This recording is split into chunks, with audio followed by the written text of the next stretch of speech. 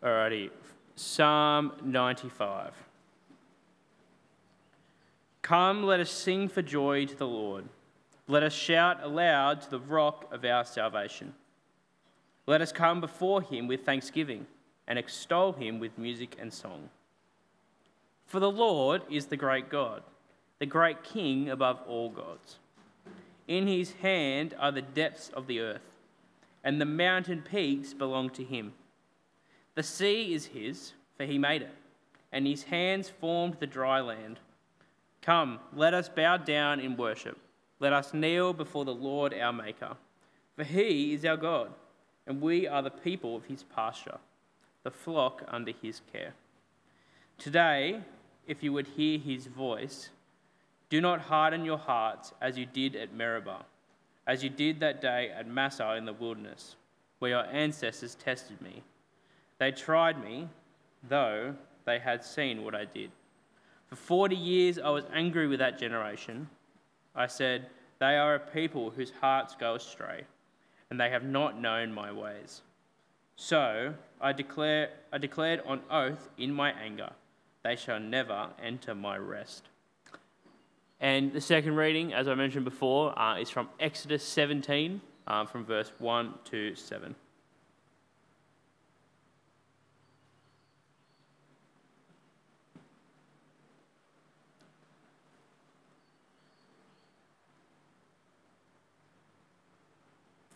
From verse 1. The whole Israelite community set out from the desert of Sin, travelling from place to place as the Lord commanded. They camped at Rephidim, but there was no water for the people to drink. So they quarrelled with Moses and said, "Give us water to drink." Moses replied, "Why do you quarrel with me? Why do you put the Lord to the test?" But the people were thirsty for water there, and they grumbled against Moses. They said, "Why did you bring us up out of Egypt to make us and our children and our livestock die of thirst?"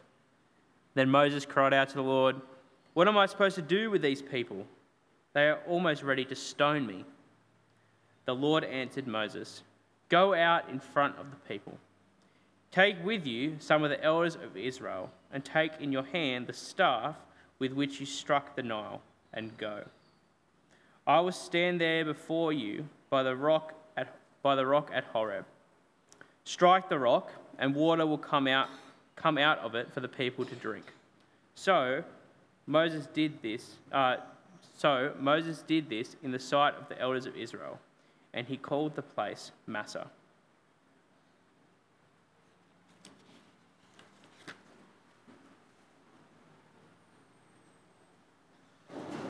Evening, everyone.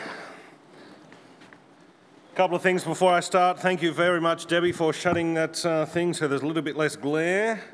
And yeah, that's good. And thank you, James, who's about to turn those fans off while I make a short announcement.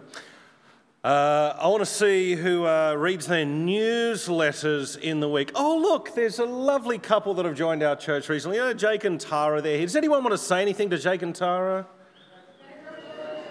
You did read your newsletters. Congratulations, dear brother and sister. They are going to increase our church number by 1. Which is extraordinarily wonderful news, and I will, if I can wrangle them at some point later on, weeks to come, get them up for an interview, but I want to just, on our behalf, pray for them and thank God for them first. So will you do that with me? Let's pray. Heavenly Father, we thank and praise you for your servants, Jake and Tara. We thank you for their marriage and for their adding them to the number of our Night Church family, and we thank you that you're going to add number to their family. We pray that you would keep this little boy or girl growing well and healthy and developing, that he or she would know the Lord from the first breath they take, and that you would give tremendous strength and energy and grace to Jake and Tara as they navigate this new phase of their life together. We commit them to your care in Jesus' name. Amen. Yes, thank you. I would like to congratulate you. Amen. And with that out of the way, you can now turn in your Bibles back to Psalm 95, which is the psalm we're looking at for tonight. And I just want to see if I got the power here to do stuff. The big one, no, I want to go backwards. Oh, oi, oi, oi. That is, yeah, that's my first slide, but I haven't got to that slide yet because it's the first slide, you see.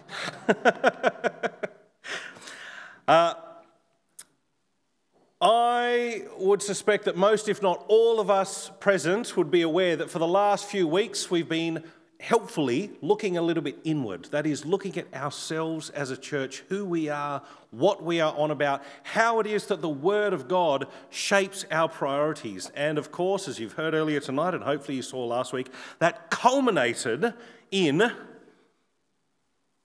our Vision Sunday, which was wonderful.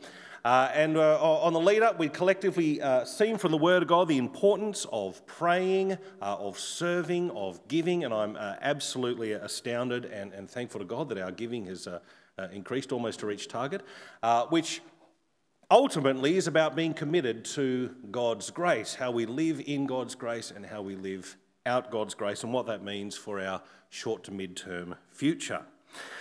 But there's a loose end that needs to be tied up. You see, we are not just Grace Church, we are Grace Anglican Church. And we've not really talked about the whole Anglican thing. Now, at one level, that's kind of appropriate because your denominational affiliation is nowhere near as important as to whether or not the Word of God is what determines your life and faith, and being Reformed and evangelical is what matters, believing the Bible. But we are an Anglican church. What does the Anglican bit mean in terms of, you know, us as people and being committed to grace? Well, the liturgy and theology of Anglicanism is expressed in this book that we don't use. It's called the Book of Common Prayer.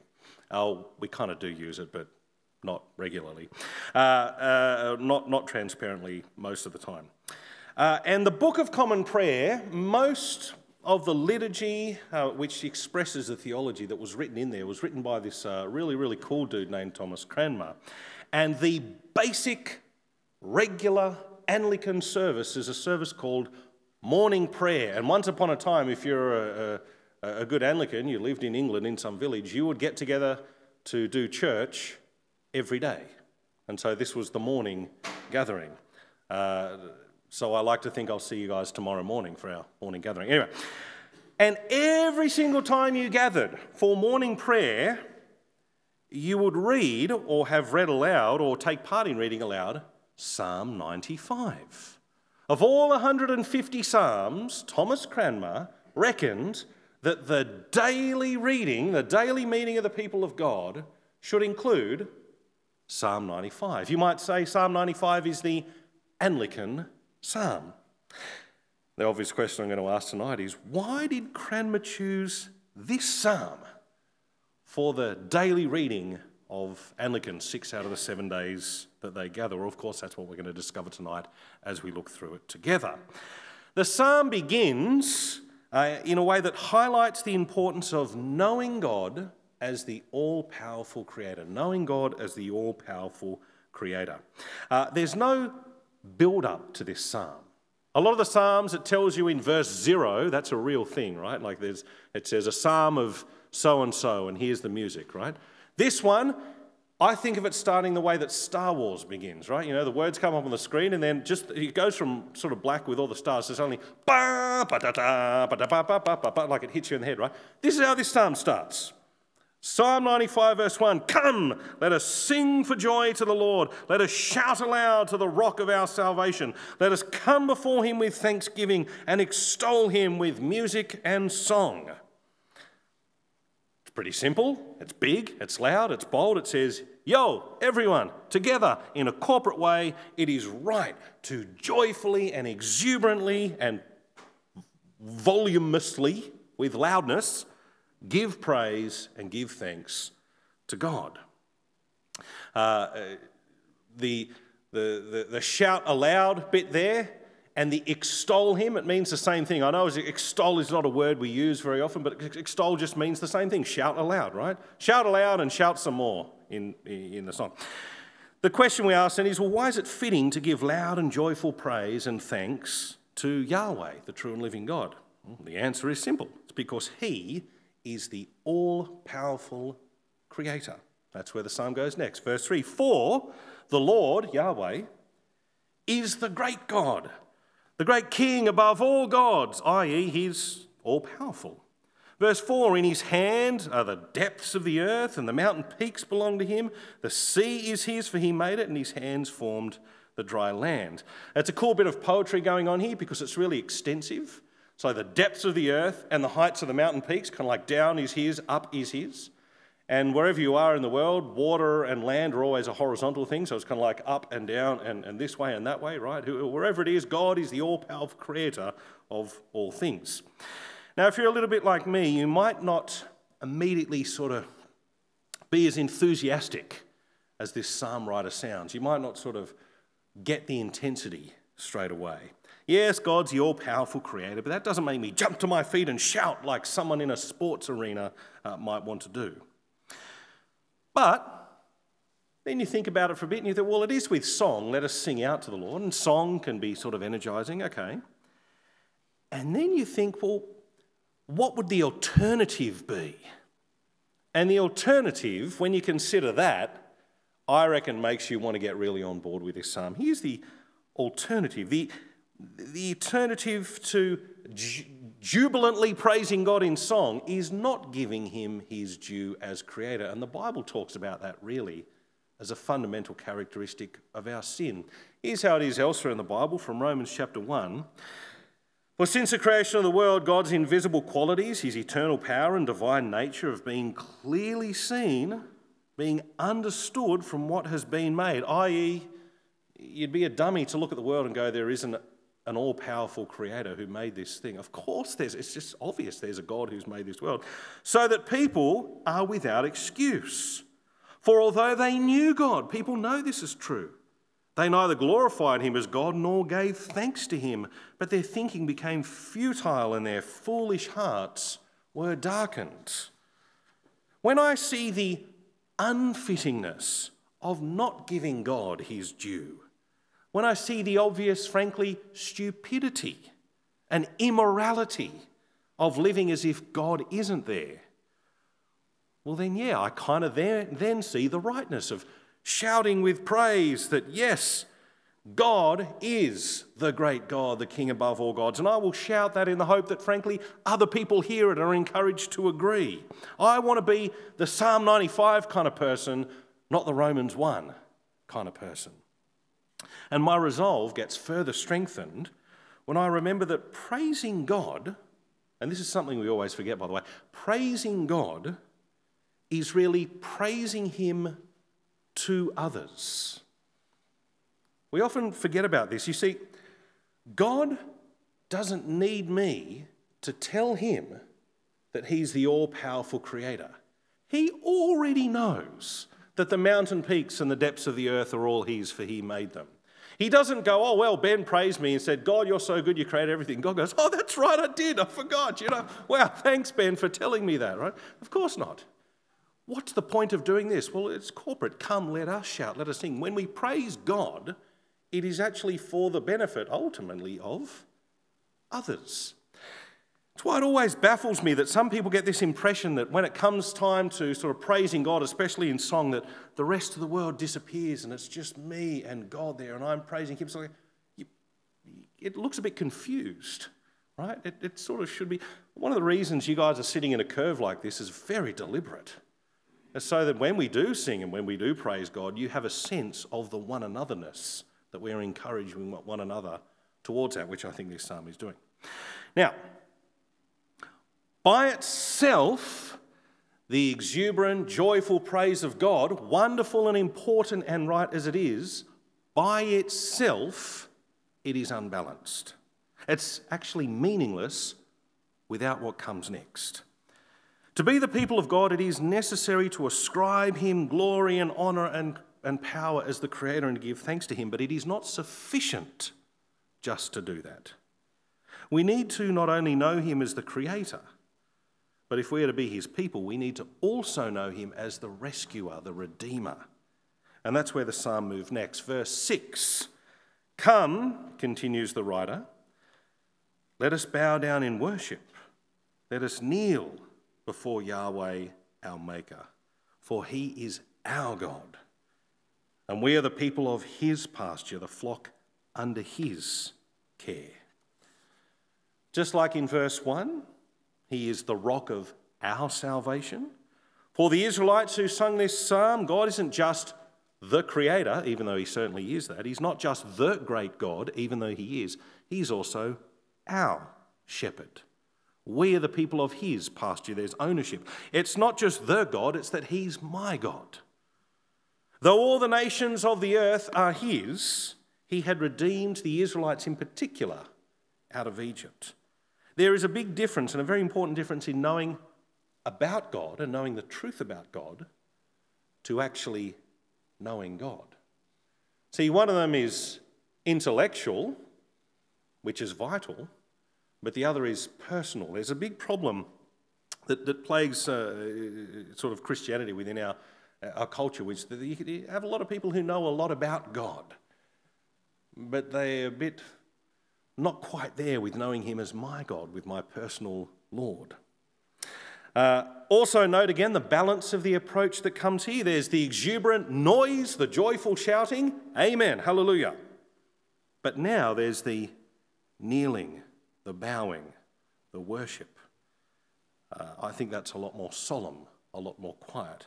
As much of this and volume is good, also as much it needs to be as sort of balanced with the whole kneeling thing. Now, I know we don't do the whole kneeling thing here. I mean, we did once and people whinged about it, but we got those once upon a time in a good Anglican church, right? Has anyone seen this before? You got the pews, right? And there's that thing that kneels out down the bottom and you can, do your thing. Yeah. If we get a new building one day, that will put that in the plan. Anyone got a spare 10 million? We can get that building. That'll be a little bit extra for the kneeling rail. Okay. Here's where we're at, people. Even if you recognise the rightness of ascribing God glory, honour and power on account of the fact that he's the creator, even if you get that, and even if you also recognise the rightness in kneeling humbly, solemnly, in the acknowledgement that God is the Redeemer, the personal Saviour, even then, with those two big poles in place, it is still possible to only pay him lip service. And so the final essential element of this psalm is that you actually are also to cherish and obey his word if you are to be his people. You cannot love God without love, but not loving his word. As a matter of fact, that's a contradictory statement. You cannot love God without loving and cherishing his word. Hence the solemn and frankly kind of jarring ending to this psalm. From verse 7, David writes, "Today, if only you would hear his voice, do not harden your hearts as you did at Meribah, as you did that day at Massah in the wilderness when your ancestors tested me. They tried me, though they had seen what I did. For 40 years I was angry with that generation. I said, they are a people whose hearts go astray, and they have not known my ways. And so I declared on oath in my anger, they shall never enter my rest." And that's the end of the psalm. Wow. It's a bit of a punch at the end, isn't it? Now, what's this Massah and Meribah thing? Oh, there it is.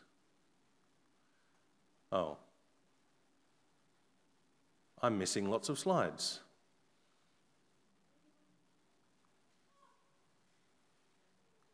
Oh, well, you have your Bibles open at Psalm 95.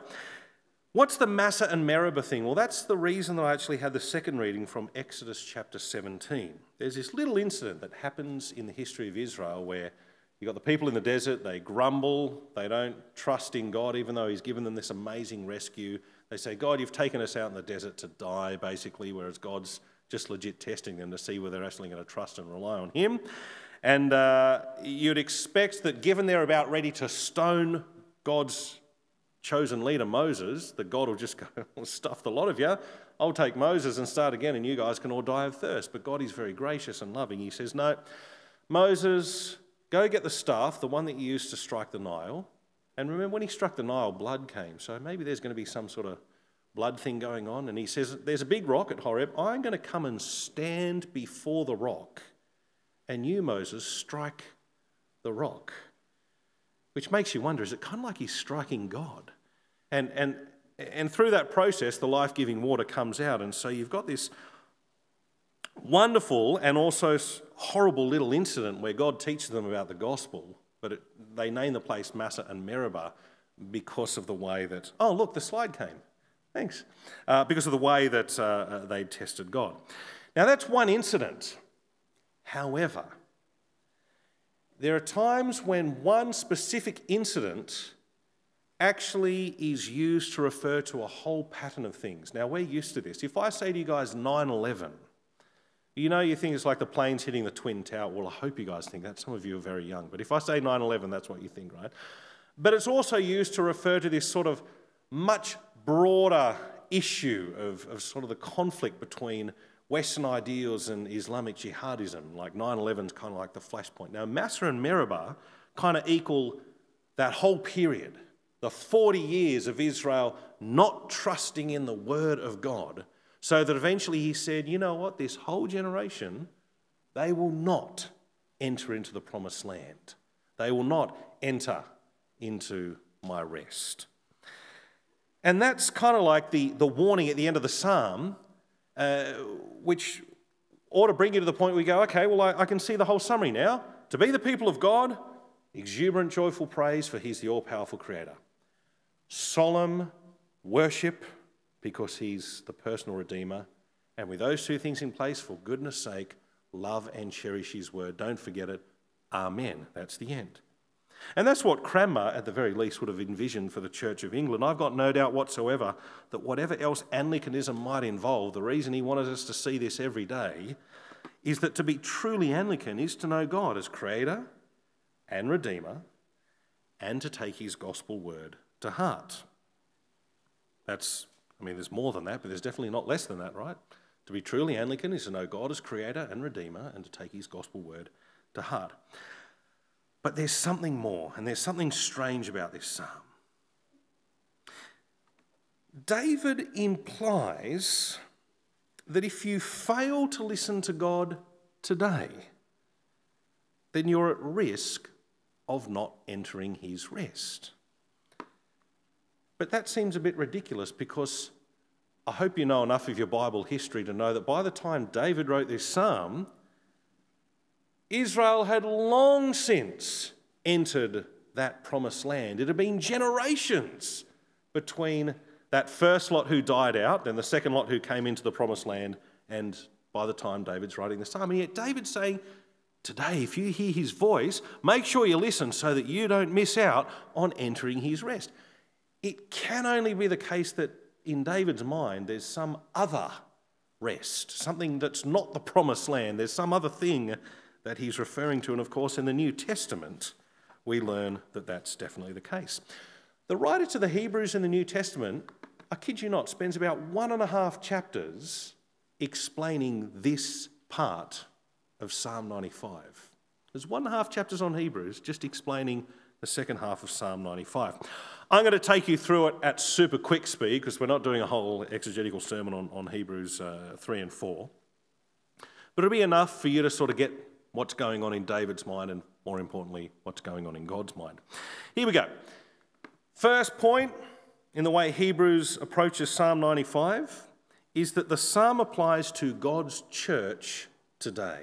That's us right here, right now. Just like David applied it to Israel in his day, it applies just the same automatically to the church.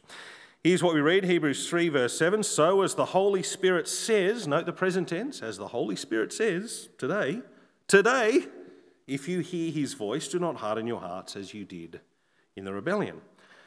The writer tells us the application of this from verse 12 in the same chapter, which says, and I'll put it on the screen, see to it, therefore, brothers and sisters, that none of you has a sinful, unbelieving heart that turns away from the living God, but encourage one another daily, as long as it's called today, so that none of you may be hardened by sin's deceitfulness.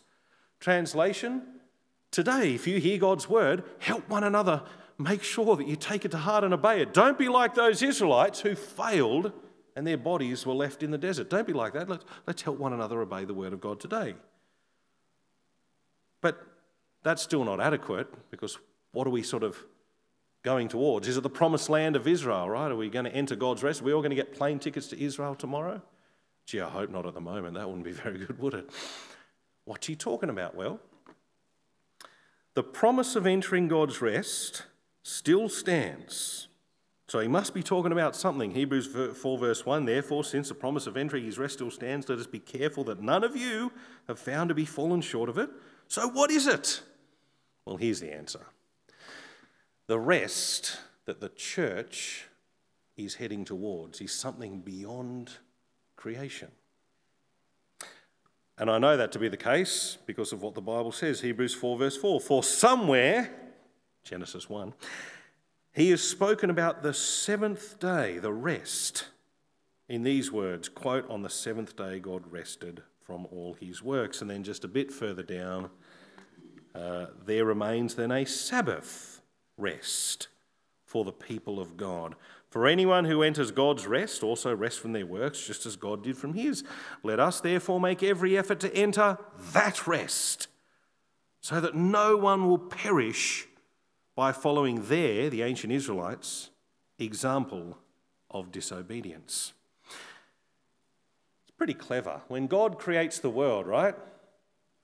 Genesis 1 and 2, he then goes about forming it, and he does that for 6 days, and then on the seventh day he looks at all that he's done, he goes, it's very good, I'm going to rest. And every day that he's done the forming of creation, there's an evening and a morning.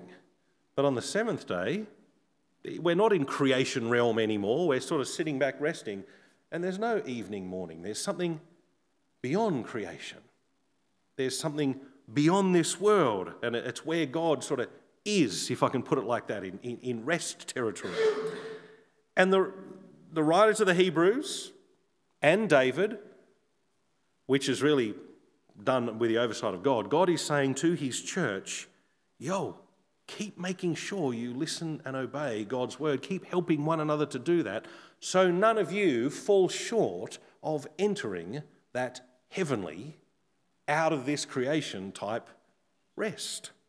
And so I actually need to make an addition to my main point. I said before, to be truly Anglican is to know God as creator and redeemer and to take his gospel word to heart.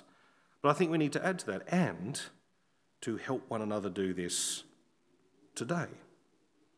There's Psalm 95 for us. And that gives me two very simple but significant implications.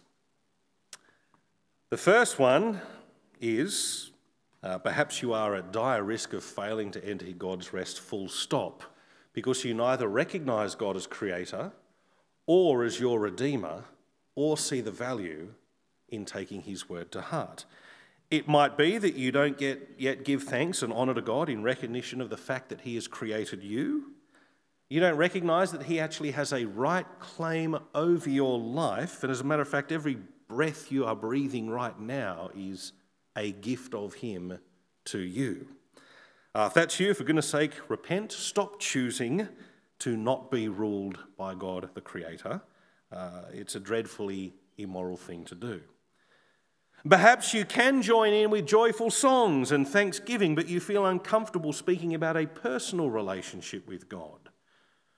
But he's the same God who offers redemption. He offers forgiveness. He wants to be your God. As a matter of fact, that grumbling and whinging that the Israelites did, all of us, frankly, have the same sinful nature, and God's gone, you know what, I'm going to come down in the person of Jesus, and I will be struck. As Jesus died on the cross, it was God being struck, so that instead of getting the death that you deserve, you can have what you need, not only for life in this creation, but life for the beyond. You can have eternal life. The Lord Jesus Christ gave his life that you could be one of God's redeemed people. Therefore, it remains for you, if you've not done so already, to bend the knee, to bow in worship of the Lord Jesus Christ. Make him your Lord and Saviour, so that you can be one of God's redeemed people. If you've been thinking about becoming a follower of Jesus, you've heard the gospel here, hopefully, or from some friend or whatever, you've been thinking about actually becoming a follower of Jesus, I'm going to tell you there's a really, really good day that you can choose to do that. Does anyone know which day it is a good day to choose to become a follower of Jesus? Today. Yes, that's right. Now, when people advertise things, they only tell you the good stuff. I'm an honest pitch giver, so I'm going to tell you the bad stuff. There's something very bad about becoming a follower of Jesus. As a matter of fact, by my reckoning, it could well qualify as the number one worst thing about choosing to turn and put your faith in Jesus as Lord and Saviour. The worst thing about following Jesus is not the fact that you might find yourself at odds with the values of this world, that you might be ridiculed by other people, that your life might need to be given up. Well, it does need to be given up in order to have his priorities. None of that's the worst thing. The worst thing is that Jesus himself says that few people will be on that road to the Sabbath rest. Narrow is the gate, difficult the road that leads to salvation, and few people find it. Broad is the gate, wide is the road that leads to destruction, and many people travel. And I can tell you from personal experience, I think the worst thing about being a follower of Jesus is knowing that there will continue to be people, loved ones, who stubbornly resist the truth and who refuse to turn and repent. That's the worst thing. But you enter by the narrow gate, won't you? Make that choice and make that real thing. For the majority of us, I suspect, the other implication from this psalm, and this is again why probably Cranmer thought we should hear it every day, is that it really helps us to get church right, to understand what we're doing as we gather and why it's a big thing. See, all throughout the psalm, it's corporate. Come, let us sing out to the Lord, shout aloud to the rock of our salvation. And then when it's picked up in Hebrews, right, see to it, brothers and sisters, that none of you be found to have encourage one another all the more, right? Encourage so that none of us is going to be found short of entering that rest, right? God's prescribed means of keeping us on the right path is actually gathering together under the word of God. What we're doing now is kind of, with God's big stamp of approval, he says, yes, you do this, keep doing this, and that keeps you on this narrow path, right? It's really one of the big reasons for church is to help one another remain faithful to the word of our all-powerful Creator and Redeemer, lest we fail to enter his eternal rest. You ever wonder why we have a sermon at church? You should wonder that, because isn't the Bible the word of God, inspired by the Holy Spirit? Should we just have the Bible reading? That's the high point of our gathering. Why do we have a sermon? Well, the Bible is the word of God, and we want to make sure everyone holds on to it. And that means you've got to get some guy up here to explain it so that everyone's kind of on the same page and saying, yes, this is the word, and this is how we're going to respond to it. This is how we're going to understand it and apply it in our lives. Mature Christians, and you've heard me say this before, but it bears repeating, mature Christians decide to come to church once. Now, you can mishear that and think you're a mature Christian. You'll gather with the people of God on one occasion. No. They decide once. That is, when Sunday rolls around, a mature Christian doesn't sit there and go, will I or won't I meet with the people of God to encourage them and be encouraged by his word? There's no choice. I've already made that decision. I made that decision a long time ago. When church is going to gather, that's where I'll be. I don't remake the decision every week. I don't weigh that up every Sunday. I make the choice once, and here I am. Now, obviously, sickness, holidays, extenuating circumstances. I'm not going to be a legalist, right? If you don't come to church, you're going to hell, right? No. I'm framing this only in the positive, right? If you're a follower of Jesus, you'll go, gee, I love being on this road. Gee, I'm looking forward to that Sabbath rest. Gee, I really appreciate that God says this is a way to kind of make sure that you keep there, and I can help others to make sure they're there. Hey, brothers and sisters, let's get together. Let's help one another sing out and give joyful, exuberant thanks to the Lord and honour him as our Redeemer, right? It's a big cultural problem in the church that you've got a lot of people that let things get in the way. like stupid things. We got shift work and you can choose when to have your shifts and not to have your shift. Why on earth would you put one on a Sunday night? Or sometimes older people, they go, the kids are really into sport, and the team or whatever it is going to be on a Sunday morning. Why would you even need to consider that? You would just go, well, no. I mean, I don't want to teach my kid that their Sunday sport or their commitment to this sport thing is sort of just roughly on the same level as, like heading towards an eternity with God's rest or something like that. It's stupid. No matter what I say, they're going to learn that lesson, right? For goodness sake, commit to Grace Anglican Church, and do it once. I'm going to pray. Let's pray. Heavenly Father, thank and praise you for your Son, our Saviour, the Lord Jesus Christ, who gave himself to redeem us, to make us your very own people. And therefore, Heavenly Father, we delight to joyfully give thanks and praise, to shout to you in song, and also to worship you and kneel before you as our Redeemer. Heavenly Father, may none of us be found to have an unbelieving and sinful heart.